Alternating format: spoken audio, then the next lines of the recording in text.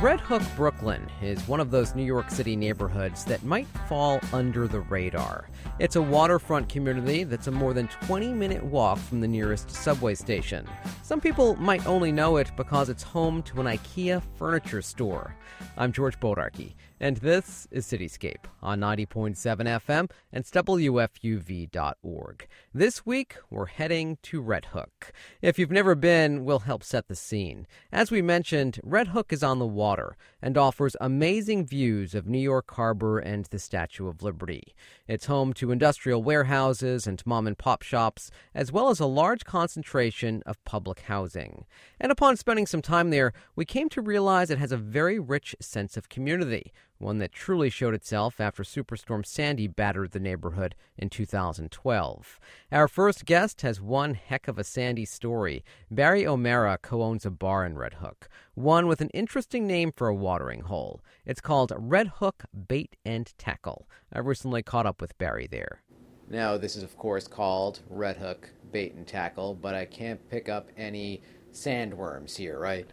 Not at all. When we first got the lease of the bar in 2000, of the space in 2001, when we decided to open a bar, we got a letter from the building department saying that there was a $6,000 fine because nobody got the permit to put up this bait and tackle sign that was outside, which because it was a bait and tackle shop / social club. So if we were to take down the sign, we'd have had to pay the $6,000 and then get a $5,000 permit to put up a new sign. So we figured out that was the name of the bar very easily.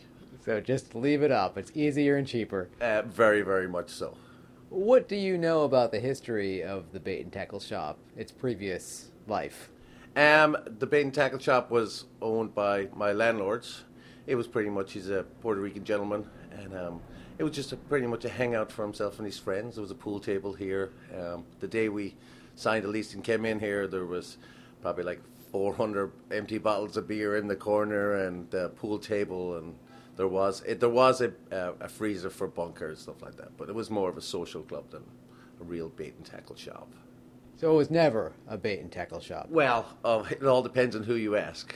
But officially, not really. You know, as I say, it was more of a social club. Now, I think I'm safe to assume from your accent that you're not native to Red Hook, Brooklyn. No, not at all. I'm Irish originally, but I've lived here longer than I've lived there, so I consider I'm a Yank when I go home, so I don't know what I am. A bit half and half. I was taken to Red Hook in 1995. I remember the first night leaving Red Hook at like 5 o'clock in the morning and going, who the hell would live down here? And I started coming here every week, and in 1997 I moved to the neighborhood, and I've been here since. What sucked you in? What made you a permanent resident? I was going to the bar Sonny's back then, which is still an amazing space, and what an amazing family that has grown out of there, that I'm still friends with, who live in the neighborhood. And a broken relationship, and found coming down here was cheap rent back then. The neighborhood has changed a lot, I would imagine. Very, very, very much so. We were spoiled for so long because it took Red Hook to be found. It took it forever to be found. It was like after Sandy we really got put on the map due to the fact of an amazing community of people coming together and doing stuff for each other without even being asked. And I think people read about that and was like, ooh, I want to live in a place like that. So a lot of new faces coming into this bar. No, not really. Really? Due to the fact of the people buying up the property down here. It's like, was a two-family home is now a one-family home, and the people that have lived there for 10 years and 8 years and 12 years are the ones that are having to move out because, disaster capitalism is a really beautiful thing. So, yeah. Well, what inspired you to open a bar here? Myself and my original partners. There used to be a bar in the neighborhood that was open 7 days a week, Lily's, and it was time for another bar in the neighborhood. Just variety. So tell me about this space. This is an amazing space. You have some pretty incredible things along the wall here. Lots of taxidermy in this bar. I don't know really how it started. My parents, I'm fourth generation bar owner. So when I was growing up in Ireland in the 70s, my parents, for some reason, was collecting taxidermy. And when they sold the bar in 1997, we had probably 250 to 300 pieces of taxidermy in the bar, and here I was, never thought about it. And then when we got into opening up the bar, and we had no real idea of the concept of the bar, my business partner at the time, Edie Stone, she went home to Indiana and called me one morning and said, I found a bear. And I was like, why? She goes, well, for the bar. I was like, okay then, get it. And kind of that's where it all kind of sprung from. And then over the years, it's just people donating. It's like, this was in my grandfather's cabin. He passed away. We're getting rid of it. Would you care for this? Or would you care for that? And it's kind of like, it's been a very organically put together thing. Very little thought. Yeah, you have deer head. You have, I think that's a ram's head over there? Yes, that's a ram's head. That skull there is from a muskox that came from Greenland. Somebody brought that. This came from somebody's farm in Texas, the steer head. Just I could pretty much point out a lot of stuff and say where it came from. Yeah, there's a bobcat behind you. Yeah, that bobcat, my business partner Karen bought it in Vermont a couple of years ago when she was up there. Would you say this bar is very distinctly Red Hook, the vibe here? It's a lot of people's living room, so yes. I mean, a lot of people. Myself and my business partners pay the bills, but we don't really run the place. I mean, if you know what I mean. It's a neighborhood. It's, if you need something, this is where you come. And you ask around. It's like, hey, can I borrow a drill? Or hey, can I borrow a belt sander? Or hey, can I borrow a car? Or hey, I have this problem with trying to put something up on a wall. Who can help me? Who are your patrons? Who does this bar draw in? During the week, Sundays through Thursdays, it's just neighborhood people. People that have lived here, work here. And then at the weekend, there's people that come from, as we call it, over the Hamiltons, from Hamilton Avenue. Because at the weekend, it's a beautiful walking and strolling neighborhood. And it's, it's summertime in Red Hook. It's a beach town. Yeah, I was going to say, how would you describe the vibe of Red Hook? Very, very relaxed, very easygoing. There's never been a problem here, like as in fights and stuff, because it gets taken care of. Because everyone's like, nobody's fighting in my house, so it's very relaxed. Yeah, you do feel a little different when you're walking the streets here compared to other parts of Brooklyn, of course, compared to Midtown Manhattan. Yeah, I mean, there's a lot more light because everything's only 3 stories high. You know a lot of people in the neighborhood, and even people you don't know. For some reason, it just gives off this vibe of people saying hello to you on the street for no reason. It's just that kind of very relaxed. And a lot of people that are moving to the neighborhood feel that way too, and just sort of like, hey, I live in this neighborhood. Hey, how's it going? How you doing? I just moved in here. What have been some of your more memorable moments at this bar? None that I want to talk about. I've been I don't need any help from anybody. I've always kind of dealt with that. I can do everything myself. After Sandy, I became a very, very humble person. What happened during Sandy? We got 2.5 feet of water here. Everything in our basement was ruined. The next morning after Sandy, I was here when the water started coming in. And my business partner Karen called me and told me to get the hell out of there. So we left. I left here. I walked home. I helped some people move stuff out of their basements. Then we invited a few people to our apartment because we were on the 3rd floor, and we ate food that was going to go bad in our freezers. I came back here at 10:30 at night, and there was still 2.5 foot of water here. So we opened the doors and let the water flow out. And we sort of stayed here, and we opened the bottle, climbed over the counter and got a bottle of whiskey and stood in the middle of the street and just sort of went to people's doors and gave them shots of whiskey. And the next day it was just, everyone was in shock. And 2 o'clock that afternoon, somebody came and gave me 2 generators. And I don't know, I just decided to just plug in some lights and turn on some music. And the water didn't get high enough to get into my beer coolers. So I had all this cold beer. And at 6 o'clock we opened at 3:30 instead of 3 o'clock. We were a half an hour late of opening. And at 6 o'clock that evening, there was 80 to 100 people in the bar who had lost everything, or some things, just dancing and hugging. And that will stay with me forever. That was the most beautiful thing ever. And, over the next couple of weeks, it was like, this is where everybody came for. It's like, I'm going for gas tomorrow. Can somebody so people would bring off their gas containers and leave $20 stapled to it. taped to it and their name on it, and then people would come pick it up and take it away, and then come back that night, and people would just, so it became a community center. I was going to say, what a sense of community, what a sense of people pulling together and really making the best of a horrible situation. Very much so. It was the worst and most beautiful time in my life and in a lot of other people's lives. Yeah, it was just amazing, you know. That's what I'll take out of this room for the rest of my life. Barry, thanks so much for your time. No problem. Thanks very much. That was Barry O'Mara. He's the co-owner of Red Hook Bait and Tackle. To find out more about the bar, visit redhookbaitandtackle.com. Our next guest, Ivy Pacoda, used to live across the street from Red Hook Bait and Tackle. She's now out in California, where she joins us on the phone. Ivy wrote a book called Visitation Street, which is set in Red Hook. Ivy, thanks so much for taking the time to talk with me. My pleasure. Now, your book, Visitation Street, which is a thriller, is set in Red Hook, Brooklyn. Why did you decide to use Red Hook as your backdrop?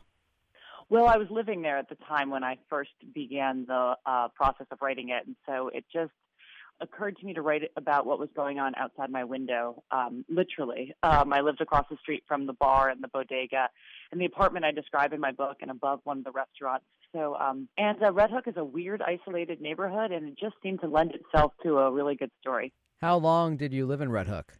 Well, I lived in Red Hook for 3 years. I grew up in Cobble Hill, which is, a mile and a half away, but kind of a different world. So I was familiar with Red Hook growing up, so didn't spend a lot of time there, but I lived there for 3 years. What prompted you to move to Red Hook in the first place? Oh, that's an interesting question. So I grew up, as I said, in Cobble Hill, and I loved it. I grew up there in the late 70s, early 80s, and early 90s. And then I went away to college, and after college I moved to Amsterdam on a whim and stayed there for nearly 7 years.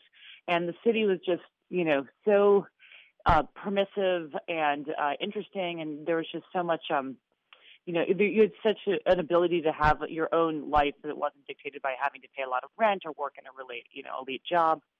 And but eventually, when I wanted to move home, I tried to move back to the neighborhood I grew up in, or maybe Carroll Gardens or Fort Greene, and it had gotten really expensive, and it didn't sort of have that feeling of freedom that I had both as a child and when I lived in Amsterdam. So I was riding my bike around and went to Red Hook and just fell in love with it immediately. I went to a bar there that's closed, and there are all these people there and who are just like you don't see in the rest of Brooklyn, and it seemed like the bar wasn't exactly legally opened. I don't think they had a liquor license and or some kind of license. And I just thought, this is the coolest place I've ever been. What a weird intersection of community. And it felt like the Brooklyn I grew up in. So I moved there the next day. How do you describe Red Hook for those who've never been? Well, physically, it's an isolated slip of a neighborhood at the end of Brooklyn, kind of like a peninsula where the East River and the bay, the upper bay, meet. So it kind of looks out over towards the Atlantic Ocean, the Verrazano Bridge on one side, New Jersey on another side, and back towards Manhattan on another side. And it's been cut off from the rest of Brooklyn by the Brooklyn-Queens Expressway, which was a highway built by Robert Moses. And that sort of annexed Red Hook and kind of ghettoized it in a certain way because that there's no public transportation except for a bus. The nearest subway station is miles away. So it is really its own place. It's hard to get in. It's hard to get out. Some people are born there, feel stuck there. Other people move there to get away from the rest of the city. But it is a very unique, isolated community. I think locally, a lot of people only know Red Hook because there's an IKEA there now. That's true. And the Fairway. I hear about the Fairway a lot. Yeah, that is really disappointing. There's so much more to Red Hook than the IKEA, and there's a lot of space there. So the temptation to build box stores is kind of overwhelming for developers, I guess. But that IKEA, I hear all the time, the Red Hook you describe in your book, that's really all well and good. But, we went to IKEA and we went to the Fairway, and which is a fancy grocery store, and we took the ferry there, and it's so beautiful and scenic. And, that's definitely true. But like to really entrench yourself in the community, those things not the Fairway, but the IKEA, I've never even been there. I've never walked by it. How do you describe Red Hook in your book?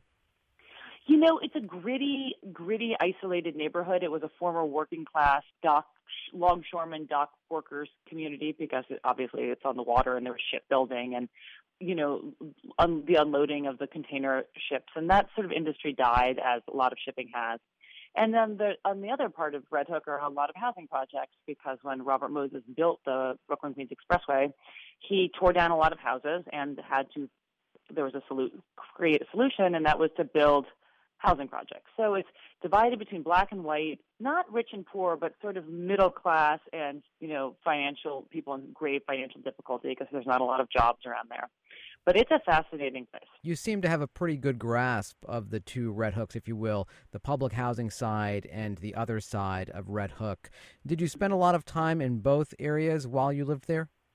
Well, I spent primarily, I'd say 90% of my time in not in the sort of waterfront area, where there's sort of, which is more, white, less of, there's more traffic in and out of there from, visitors and the people who work there. The housing projects I spent less time, obviously, though I did befriend two people who had grown up in the housing projects and had never moved out of Red Hook, and I talked to them all the time. And one of them, he's works at the local prison, and he invited us over for barbecues and dinners and to meet his family.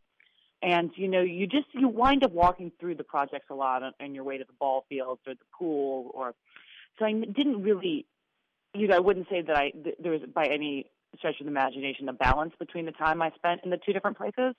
But I felt comfortable enough to write about it. I've mentored a young girl who grew up in Harlem and near a housing project, so I had some sense of what that kind of life was like. For the most part, the street names in your book are true to life, with the exception of the title, right? Visitation Street? Yes. So, there's a Visitation Place, and it is next to Pioneer Street. And Pioneer Street is where I set my book and where I live, and that is physically where Visitation Street is on the map. And the reason I did that was not because I thought the word visitation was somehow atmospheric. That all came later when I realized there was a ghostly or haunting element. But in Jonathan Letham's Fortress of Solitude, which was a hugely inspirational book to me, and it's set basically in the neighborhood where I grew up, he switches two street names. He switches Amity Street with, I believe, Congress or Warren, with Congress Street. And he just moves this park, this little Vest Pocket Park that's directly across from my house. He moves it one block up, and I believe he did it on purpose. And it just had the effect, when I read it, to say, okay, this is the Brooklyn I recognize, but this is also the Brooklyn of his invention.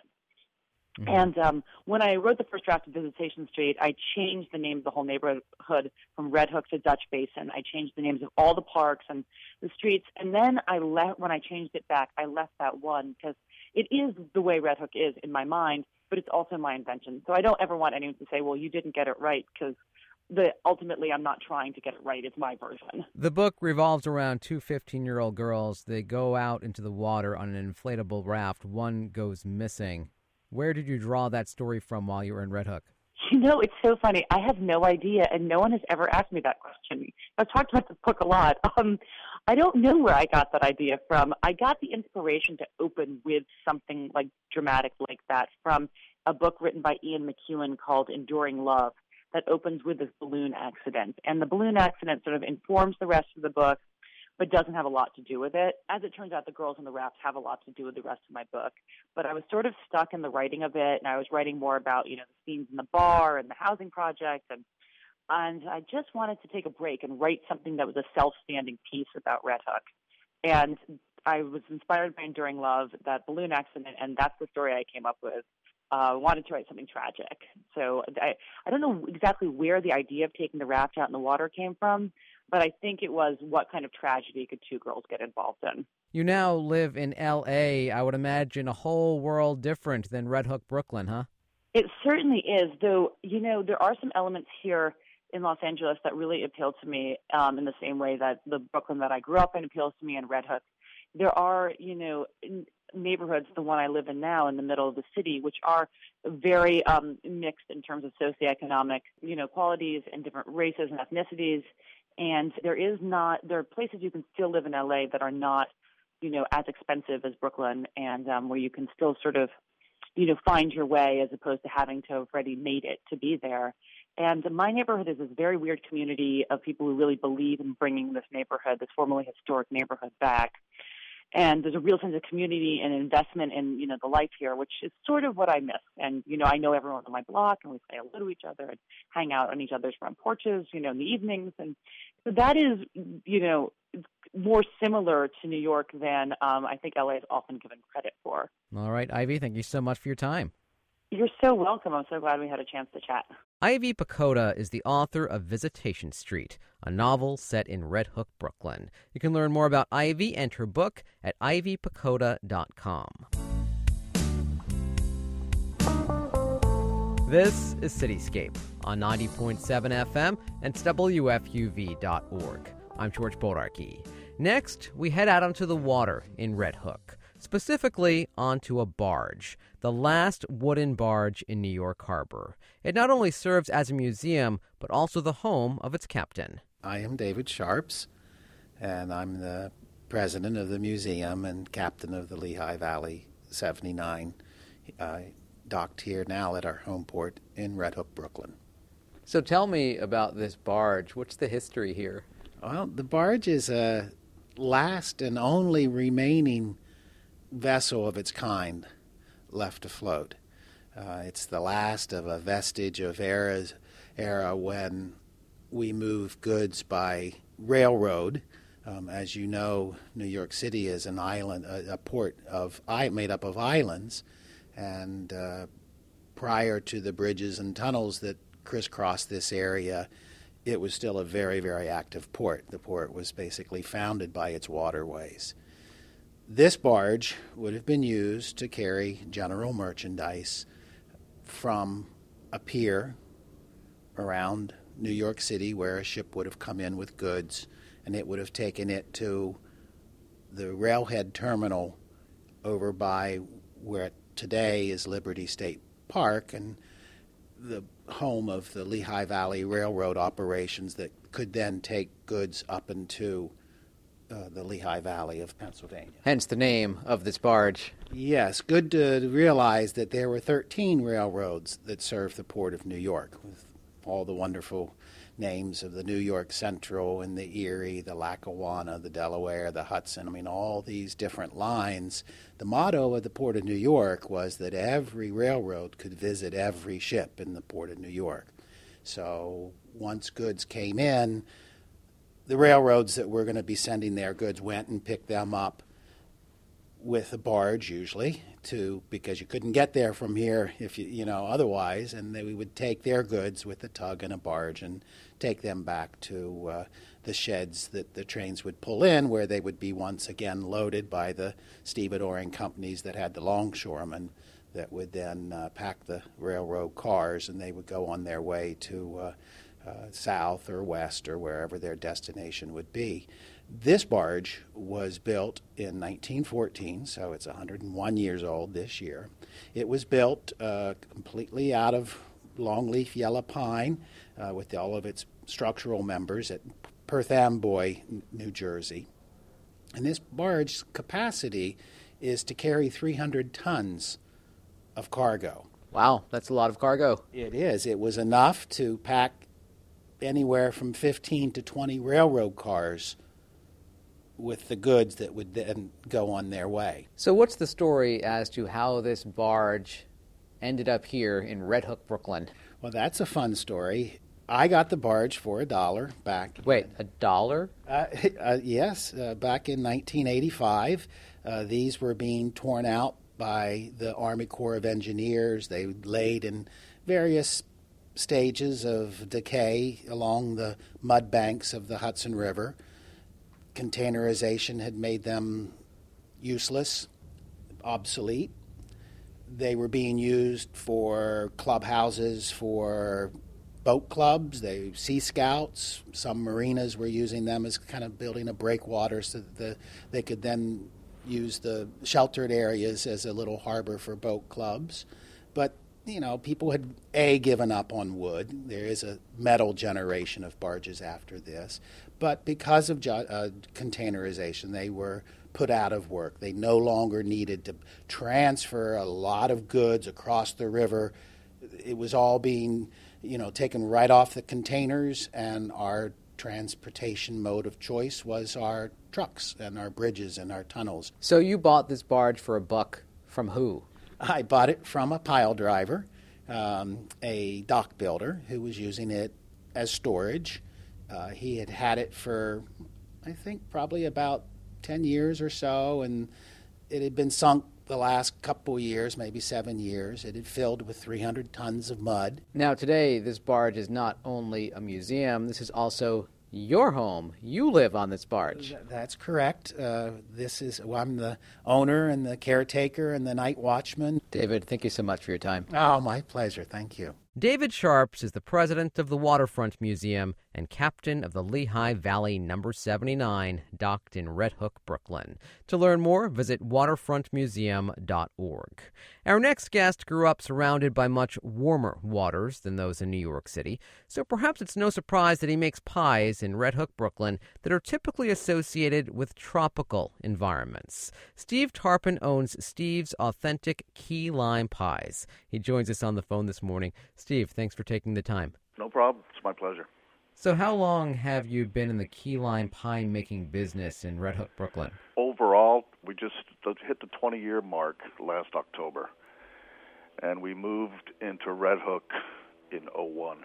Where did you move from?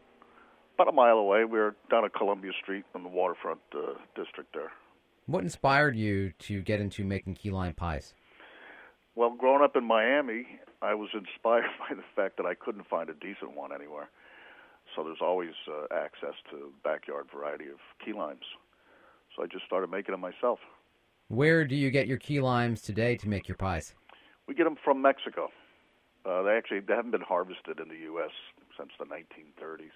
You know, like I said, you can get access to them, but someone's got a tree in their yard or anything. But on a commercial level, they haven't been harvested here in the U.S. for quite a while. Are people surprised when they learn that there's a key lime pie making business in Red Hook, Brooklyn? I think they're delighted. And some people are surprised. I've been socially scorned for having a limited menu on some of the reviewing sites, which I find to be kind of ironic because, like I said, we hit the 20-year mark, so we're doing something right. By limited menu, you mean you only make key lime pies, right? Yes. Primarily, we're a commercial bakery. We have a small little storefront down here that we try and keep regular hours on the weekends, and we're pretty good at keeping irregular hours during the week. But it's more of a service to mankind. What would you say separates your pies from any other key lime pie out there? Well, for one thing, we're the only ones, aside from another commercial bakery in Georgia, we are the only key lime pie bakery that uses fresh key limes. So the rest of them, they're using either Persian limes or they're using the bottled mystery juice, which I've said is good for stripping paint, removing rust, but it doesn't belong in food. And we do everything, we still do small batches. Our 10-inch pie crusts are still made by hand. And the only glue that holds our crumbs together is butter. And, they're using pre-made crust. They're using, it's highly processed. It arrives with a little white whip topping on it that actually reads like a science project. We sell ours naked because we feel like, it deserves, if you're going to top it, it deserves to be topped with fresh whipped cream. Does it make it any easier to get through New York winters when you're making key lime pies? No. Someone was in here yesterday. They asked, are you open year-round? And I said, there's nothing more that I'd like to tell you that we close for the winter and we go down to the Keys to go fishing. But, no, we're here. I know that a couple of years ago, Superstorm Sandy took a toll on Red Hook. Did it affect your business? Yeah, we were about 3 feet underwater. Wow. So it was, but as you know, the community in Red Hook's pretty tough. I think it's kind of appropriate that the only bakery making key lime pies that got struck by a hurricane would be ours up here in Brooklyn. I think it's, we deserve it. There's irony in there, no doubt. There is. Steve, thanks so much for your time. Thank you. That was Steve Tarpon. He's the owner of Steve's Authentic Key Lime Pies in Red Hook, Brooklyn. They're online at stevesauthentic.com. And that's it for this week's Cityscape. Past episodes of the show are available in our archives at wfuv.org/cityscape. You can also subscribe to our podcast on iTunes, like us on Facebook, and follow us on Twitter for show updates and New York City tidbits. I'm George Bodarky. My thanks to producers Taylor Nolk and Claire Drake.